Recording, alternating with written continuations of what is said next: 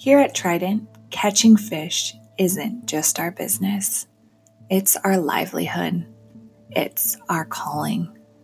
Our mission stands by this. We are a family of fishermen, acting as protectors of the source, as we strive to make fish the food of the future.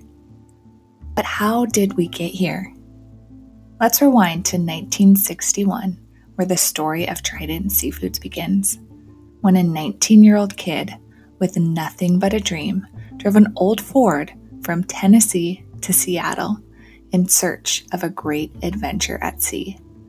Bundrant could have never imagined how far that little adventure was going to take him. Listen on as John VanAmerogen reads North to Alaska. The trail starts here.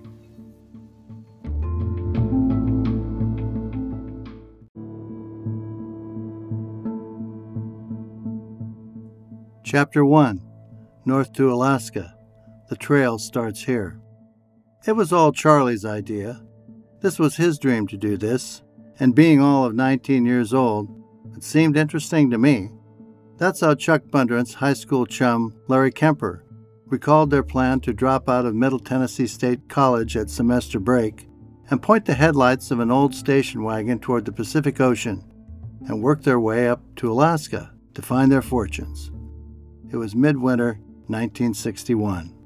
Recalling the trip nearly 50 years later, Kemper said he never made it to the land of king crab and Kodiak bears himself, but he remembered the fire in Bundrant's gut and the determination to succeed. Another thing he couldn't forget was Bundrant's ability to persuade people to do things they wouldn't normally do. It was a talent that would serve Bundrant well throughout his career in the fishing industry. Back in Tennessee that winter of '61, Chuck was already honing his motivational skills. He didn't need much convincing himself. After watching John Wayne's movie North to Alaska and hearing of another student who'd earned enough to put himself through school by working summers in Alaska, Chuck was eager to face the challenge of the last frontier, bank some money, and cash in on the adventure of hunting, fishing, and trapping. Bundrant wasn't ready to go it alone just yet, so the first order of business was to recruit Kemper and two other boys from Tennessee to partner up in the journey. I just started listening to him, Kemper recalled, and I thought, well, maybe I should do this. He kept saying there was a lot of money to be made if we could make some success of it, but the whole plan was kind of vague at that point, really. I can tell you, my parents weren't happy about it. We'd been in the grocery store business 4 generations. They had the grocery store, and I had a job, and I kind of run out on them a little bit, but I wasn't gone long. We pooled our money and bought this station wagon. We figured if we had a station wagon, we could sleep in it if worst comes to worst, and that's what we did a few nights. We were fortunate to find it. I think we gave less than $300 for that car, and it was pretty dependable, considering what we did with it. When we got to Seattle, I'll never forget we just parked that car in the middle of the city, in the middle of the night, and here we were all sleeping in that car. And I remember waking up the next morning and looking around, and there were people everywhere walking up and down the street, and they were all looking at the 4 of us in this car wondering, where did these guys come from? As Kemper said, he wasn't away from home for long, and neither were the other 2 boys who'd come along for the ride. Times were tough out west, and the future didn't look so rosy from the low angle of a crowded mattress in the back of the '53 Ford. Back then, we were in a recession. Things were tough, Kemper recalled. There were a lot of people laid off. California had all kinds of unemployment, and Seattle wasn't much better. There were a lot of people looking for work, and things were slow. You had to scratch for what you got, and there was a lot of competition. Kemper's steady job back at the family grocery store was looking pretty good. Fueled by Bundrant's enthusiasm, he'd hoped to find work right away and get on with their mission to capture success. But the dreary northwest climate was putting out the fire. I got fearsome of the whole situation, Kemper recalled. I saw it moving real slow. I was looking for something I could get my teeth into a little quicker, and it wasn't going to happen. I think it rained every day we were there. I didn't like that much either. So I turned around and come back home. I sowed that seed and came back to work in the grocery store business, and that's what I've been doing all my life. Chuck Bundrant would have his own misgivings about leaving home, but his personal second thoughts came much later. Bundrant was determined to succeed, and Kemper knew it. He watched him work during high school. Charlie was really highly motivated by his parents, Kemper remembered. I believe his dad really wanted him to do well in life, and he put pressure on Charlie. Actually, looking back at our high school days, Charlie had his nose to the grindstone all the time. We were all out doing stuff, I was on the basketball team and one thing and another, and there's no doubt Charlie could have done some of the things the rest of us did. He was pretty thin and wiry. He had the athletic ability to do it, but he was working at that grocery store across the street from North High School, and Charlie never had a lot of free time to associate with all of us. He was working a lot. I don't know how many hours he worked over there at that store, but it seemed like he was over there an awful lot. Kemper had that right. Chuck managed to put in 40 hours a week at the grocery store when high school was in session, and during the summer, he added on another job at the local gas station.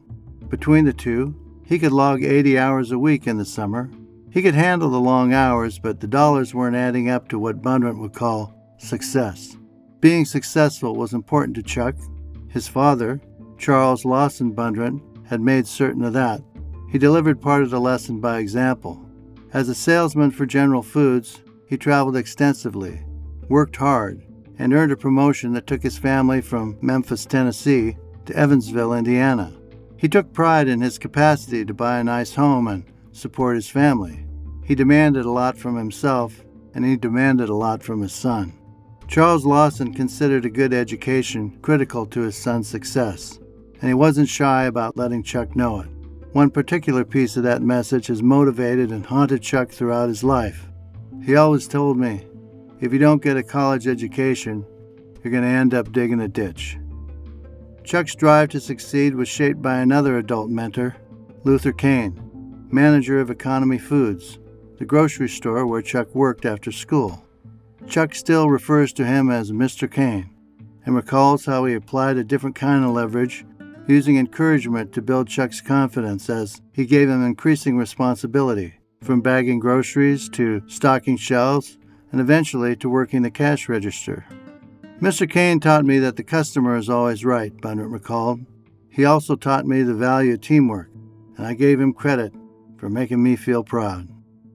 Bundrant's pride and confidence manifested itself early when he founded his first company while he was still in high school. The Charlie Bundrant Company focused on a single product invented by Bundrant and manufactured at Chuck's house with the assistance from his mother, Algie Bundrant. Designed to alleviate the hassle of brushing off snow and scraping an icy windshield every morning in the Midwest winter, Charlie's frost-proof windshield protector consisted of a piece of 6mm polyethylene plastic attached to a length of clothesline.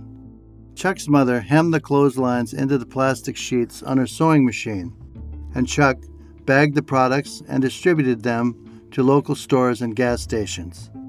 The unique feature of the product was the line that allowed users to attach the ice screens to their cars and keep them from blowing away in the wintry blast. All they had to do was pull the lines tight and shut the lines in the door. The marketing copy painted the picture. A frost-free windshield all winter long for only $1.98. I sold hundreds of them, Bundrant recalled, before Sears Roebuck came out with their own model that had an elastic line on the top and the bottom. After graduating from North High School in the spring of 1960, Chuck hoped that he could improve the prospects for his future at Middle Tennessee State. His plan was to pursue a career as a veterinarian until he started doing the math. The vet option wasn't adding up. I found out I needed a $100,000 investment to make $10,000 a year, Bundrant recalled. The reality of hanging up a shingle as a veterinarian was years away. It didn't appear to be worth the time or the money to stick it out, and Chuck knew there was no way he was going to let his father pick up the tab. As Chuck recalled it, my dad worked his butt off for my education, and he wanted me to account for every penny of it. Chuck was a man in a hurry to make it on his own. It was time to put the pedal to the metal. It was the end of the semester in the winter of 1961. He'd been in school since September. 1 semester, Chuck's mother said, recalling the day he came home to tell his parents he was quitting school and setting out for Alaska. A proud woman, slight of build but infused with the strength of Jesus and pride in her family, Algie Bundrant was a classic Southern blend of hospitality and decorum, spiced by a dash of call it like she sees it, without spilling too many words along the way. We were let down, she said. We didn't want him that far away from home, but we wanted whatever was best for him. He tried to explain to us what it was about. This boy he knew had gone to Alaska and worked a season and made enough money to go back and pay for school back in Murfreesboro. We didn't care for that, but you want the best for your kids. I don't think he had any idea how much it was going to involve danger, but he didn't let us know how dangerous it was when he'd call us. Everything's okay, he'd say. I'm working. He kept in touch. He would call us when he was in port. That was one of the things about it. He did that for us, so we just trusted in the Lord to take care of him. So with a full tank of gas, $350 in cash, and the Lord's blessing, Chuck Bundrant pulled out of the driveway of that family home in Evansville, bound for the West Coast. He'd never been aboard a fishing boat, much less driven one out of a harbor, but the wheel of that Ford might just as well have had wooden spokes on it. Nobody comes back from a fishing trip without a sea story to tell, and the road trip to Seattle was no different for Bundrant. It was the start of a journey he would never forget. We headed out in a '53 Ford station wagon, loaded with everything we owned, all of our worldly possessions, bound for Alaska, Chuck recalled. We took the lower route across the country, Route 66, because of the weather. We figured we'd run into snow coming across Highway 10 up north, so we took Route 66 to California. All along the way, we had our share of experiences. The first night out, we pulled into a little place in Missouri with a black pot-bellied stove. It was a combination gas station and grocery store, and there were a bunch of local hillbilly types hanging around the stove. We came in to buy something to eat on the road, some of those little Vienna sausages in a can. As soon as we walked in, they all started looking at us funny, asking questions about who we were and what we were doing there. Then the cops showed up with their guns drawn. They were going to lock us up in jail because somebody had held up a store down the road and shot somebody. They were driving a '53 Ford station wagon too. We thought our trip was over before we got going. But fortunately, they were able to get hold of my dad and verify that we were actually in Indiana the night this terrible thing happened. I can't recall the names of the 2 guys that left out of Tennessee with us, but Larry Kemper was the one from Evansville, and as it turned out, he didn't have it in his heart to be away from his family.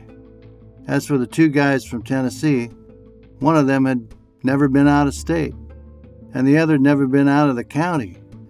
They could drive stick shifts, but they weren't too worldly when it came to reading maps and driving down the road. So I drove just about all the way across the country.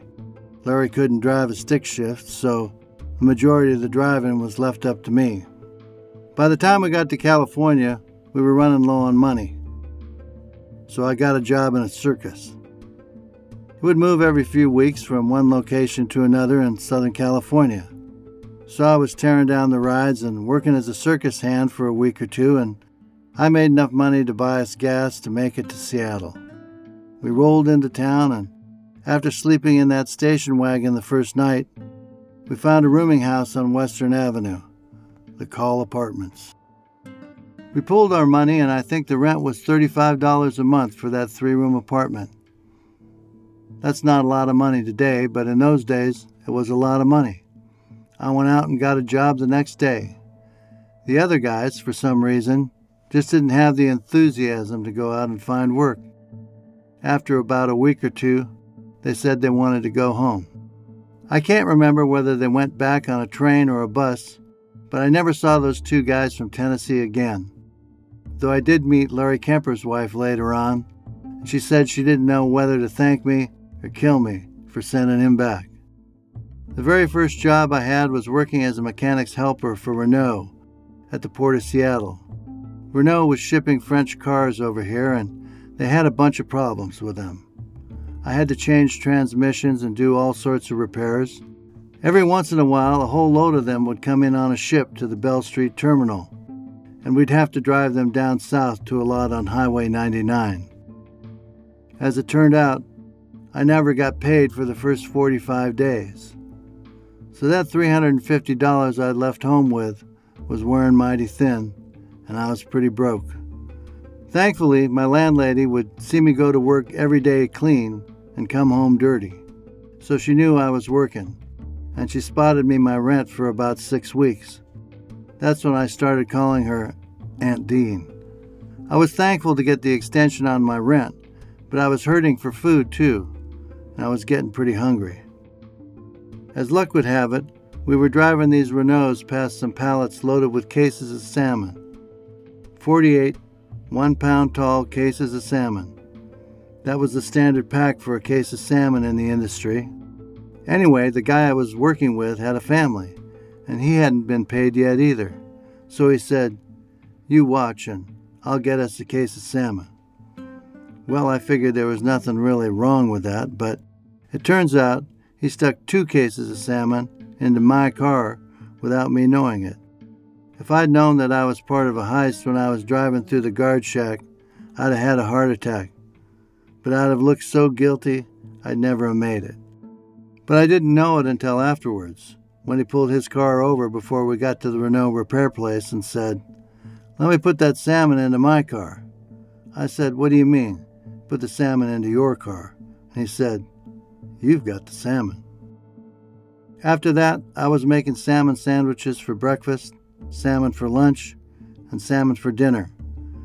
I was riding the bus quite a bit in those days too, so I'd sit in the back of the bus and trade kids salmon sandwiches for their peanut butter and jelly. I didn't know it then, but canned salmon was going to play a big part in my future. Some folks still prefer to believe the story that Chuck came out to Seattle following the footsteps of Elvis Presley from Tennessee to the 1962 World's Fair. Of course, all legends have a grain of truth, and this one is no exception. I first saw Elvis in 1954, I think it was, when he was playing in Memphis, Chuck recalled. I was a kid playing baseball in a doubleheader at the ballpark, and at halftime Elvis was there to provide the music. These were the really early days, but that sort of thing happened regularly in Tennessee and all over the South. Live music was common, and musicians and singers were real people. After his show, I went out to his car, and all the girls were whooping and hollering and chasing after him, but I was thinking I'd better keep playing baseball because I couldn't sing or dance. Then, 8 years later, here we are, both in Seattle. Elvis was filming the movie It Happened at the World's Fair, and they were looking for stand-ins. My mom still got my paycheck stubs from MGM, where they paid me to be one of those stand-ins. I think it was $8 a day. You'd get into the fair free, and they gave you a little food too, so I was off to the races there for a few days. You'd do just about anything you could to survive. Later on, Bill Buck was out here with me. He was another fellow who came out from Evansville to find work. What he did find was one of Elvis's girlfriends. He had a 2-bedroom apartment at the same place, the Call Apartments, down on Western Avenue, 1 block below First. Bill was pretty excited about the opportunity. "You got to stay away tonight," he told me. "I've got this beautiful blonde coming over." Well, I was trying to oblige him, and I stayed up at the corner tavern until 11:30 or 12 o'clock, but I was getting tired. So I went back home, and there they were, arguing. Bill had a flat-top haircut at the time, and she took a raw egg and cracked it open right on his head. Then he turned around and cracked an egg into that platinum blonde hair. I'll never forget that. But I was beat, and I had to tell him, "Party's over. You guys got to get out of here. I'm going to sleep." The next job I got was at the A&P grocery store in Greenwood. I'd had some prior experience working at the grocery in Indiana. I knew how to check and stock shelves, so I was making enough to pay the rent. In my spare time, I'd go down and hit the docks, trying to find a job going to Alaska. I'd come out to Fisherman's Terminal every Saturday, riding a bus. I didn't know anybody, and if you weren't Scandinavian or Croatian, you didn't have much luck. Finally, one day, Jerry Oaksmith was getting his hair cut over at the wharf. I asked the barber and Jerry, who I didn't know at the time, if they knew of any jobs. Jerry said, "Wait for me to get done with my haircut, and I'll take you over and introduce you to someone." That's why I was always very partial to Jerry Oaksmith. He took me over and introduced me to Bill Ritter of Pan-Alaska Fisheries. The next day I was on a plane to Adak as a process worker, making $1.47 an hour aboard the Mercator, owned by Pan-Alaska Fisheries.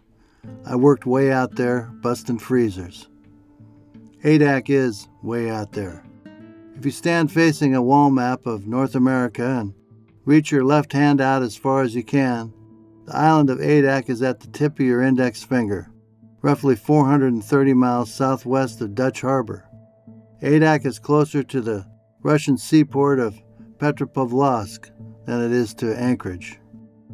Busting freezers was definitely an entry-level position in the king crab industry. In fact, most of Chuck's days and nights were spent far below the entry level of the floating processor Mercator, down in the bottom of the freezer hold, stacking 60-pound cases of king crab meat. Back in 1961, restaurants didn't serve king crab in the shell, so the 90-man crew aboard the floater worked in cramped quarters on a circuitous line that first cooked the live crab and then progressively removed all of the meat from the shoulders and leg sections. The leg meat was squeezed out between hand-fed rollers, and other pieces were picked or shaken from the various segments.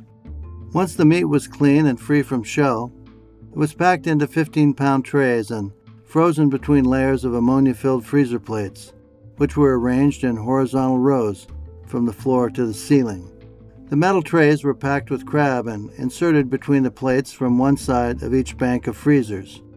Once frozen, the trays had to be broken loose by the crew working the other side. This crew was also responsible for slamming the trays upside down on a table to release the 15-pound blocks of frozen crab. It was back-breaking work, because the lowest tier of plates was right down on the deck, and the top tier was up high. Since freezing the crab meat was the slowest part of the process, it was important to unload, load, and cycle the freezers as fast as humanly possible. To keep busy while the next batch of crab meat was freezing, the busting crew was also responsible for packing 4 of the frozen 15-pound blocks into 60-pound master cases and hand-stacking the cases in the freezer hold at the very bottom of the ship. The temperature in the hold was constantly below zero, and the working garb was a far cry from the high-tech thermal-layered fleece of a modern freezer suit. Bundrant had to rely on multiple layers of long underwear, jeans, flannel shirts, and wool socks. There was no forklift or overhead electric trolley. Mechanical advantages were few, and the ideal physical stature for a freezer buster included a stocky, muscular build and a thick layer of body tissue to keep the cold as far away from the bones as possible. Chuck, on the other hand, was the tall, skinny kid from Tennessee. But what he lacked in body mass, he made up for in determination. Hard work in the freezing cold wasn't the only challenge to Bundrant's spirit in Alaska. I was down on the dock, Bundrant recalled, when a worker on deck set a lit welding torch on top of a 55-gallon drum of fuel. The explosion set him on fire, and he jumped into the water. I heard the boom and ran to do what I could. He was burned so badly that the skin came off his arm when I tried to pull him out. He didn't make it. I'll never forget another time when we heard that someone was missing from the boat. I don't know for sure how it happened, but he'd fallen into the water and was unable to get himself out. When they found him, he was dead, with his arms still wrapped around a piling. I stayed until the Mercator was filled up, and then another vessel, the Alaska Trader, came in. And I stayed a few more weeks working on that one before we sailed it back home to Seattle. The skipper was a drunk. The mate was a guy named Ted Jacobson, who took a liking to me because I was sober. I remember thinking to myself, man, if I was Pan-Alaska Fisheries, I'd sure be worried about all of that valuable cargo. We had a whole season full of crab meat in that hold. As it worked out, Ted and I ran the boat down to Seattle because the skipper was drunk all the time. We stopped at a string of ports along the route home, in places like Dutch Harbor, Sandpoint, and Kodiak. I remember there was a hell of a bar fight in Kodiak. We even anchored up in Akitam one night. That was the first time I saw the harbor, and I didn't have a clue it means so much to me now. I was hooked on Alaska by the time we got back to Seattle. The engineer on that trip was another waterfront character named Dirty Doug Logan. I'd worked hard and saved all my money, and when we got back down to Seattle, he talked me into investing what was my life savings in a boat, a salmon gill netter named the Alameda. Summer was coming on, and he said the fleet was getting ready for a big season in Cook Inlet. He didn't need a limited entry permit in those days, just a boat. A gambler named Sinai had won it in a card game up in Seward, Alaska.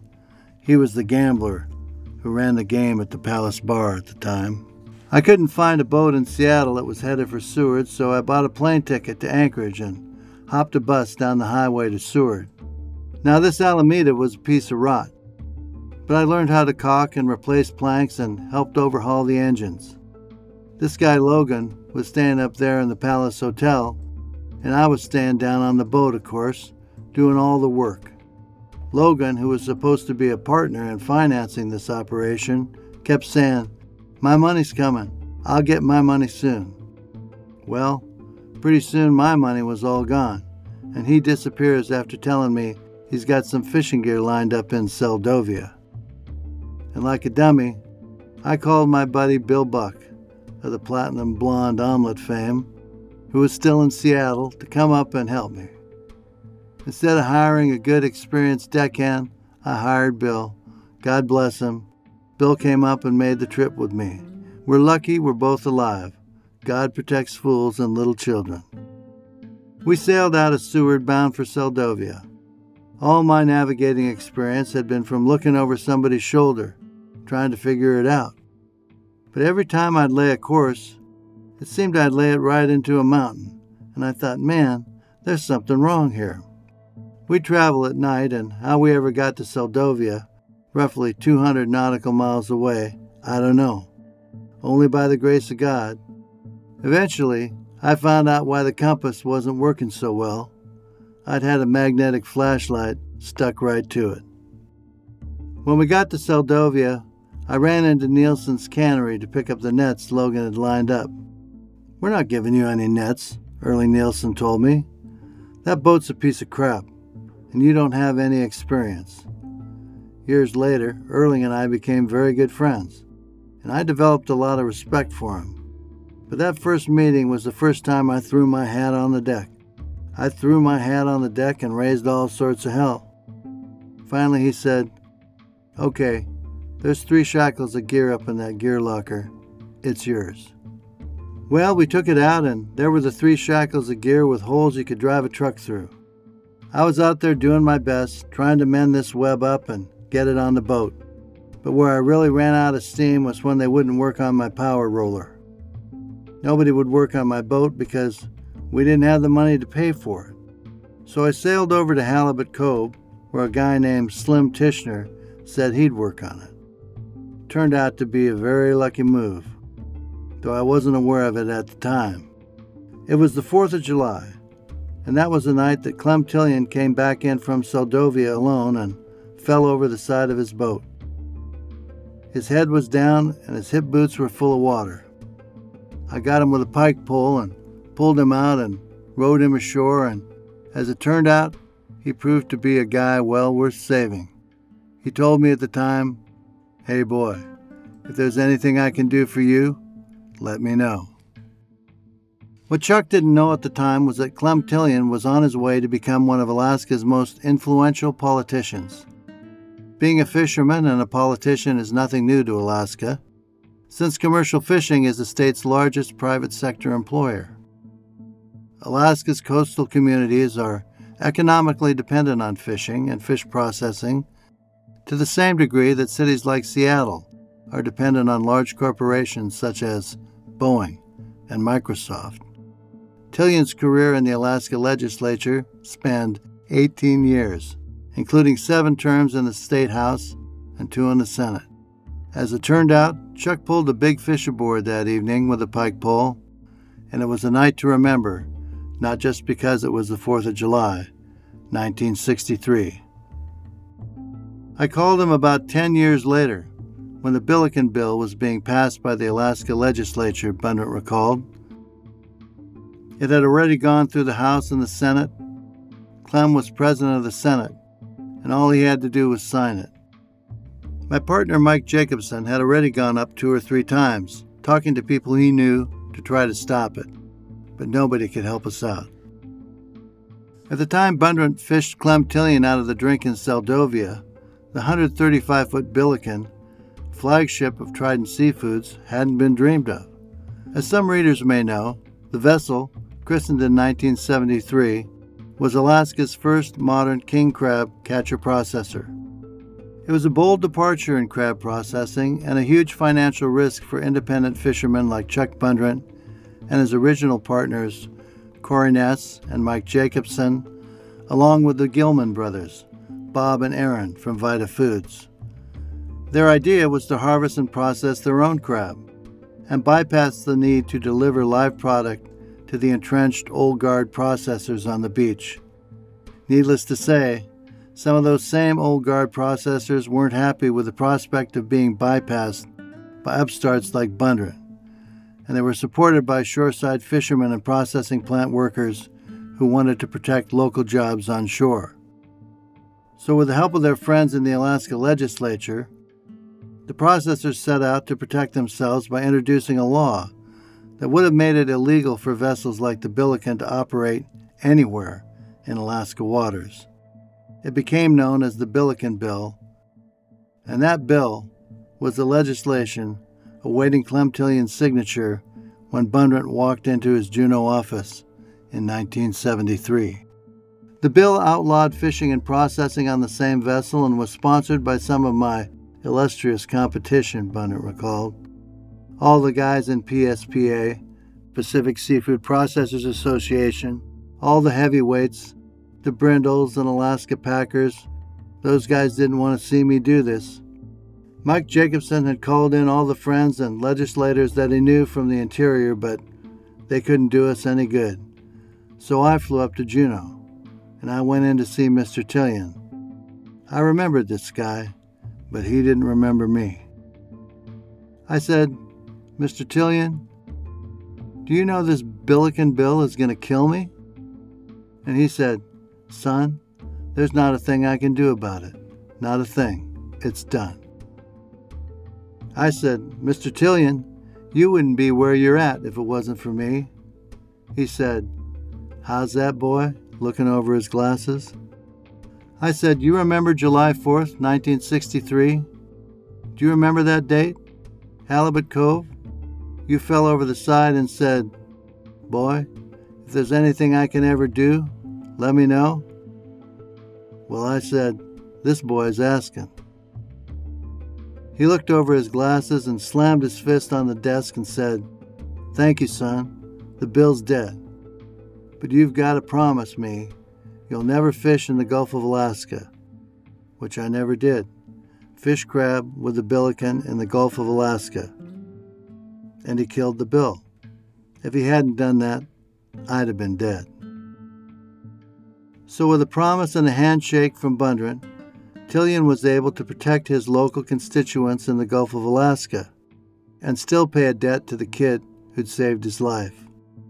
If Bundrant hadn't grabbed that pike pole in Halibut Cove on Independence Day, 1963, Clem Tillion would have perished, and all the changes that he eventually brought to the Alaska fisheries, such as individual fishing quotas and community development quotas, would have perished right there with him. But as it turned out, Clem was still breathing air on July 5th, 1963, while Chuck Bundrant was trying to gear up his dilapidated gill netter and start making some money. I was still trying to get my boat worked on, Bundrant recalled. The salmon season was going on, and I knew I had to get going. But I woke up one morning, and there was a pinhole leak in the gas tank, and it had all drained into the bilge. Bill Buck was about ready to flip his lighter when I smelled the gas. It would have been all over. And it still was, as far as the boat and gill netting operation was concerned. I managed to get the boat back to Seward and turned it back into the Gambler. I was flat-ass broke, but the Gambler had another proposal. "I feel sorry for you," he said. "Tell you what I'll do. I'll spot you $20 to play cards, and anything you win over $20, it's yours." He was looking for people to sit in on his card game, and we did that for 5 nights in a row. He had bigger fish to fry than me. I made enough to buy myself a set of clothes and get myself to where I wasn't destitute. And that's when I ran into the Birch Brothers.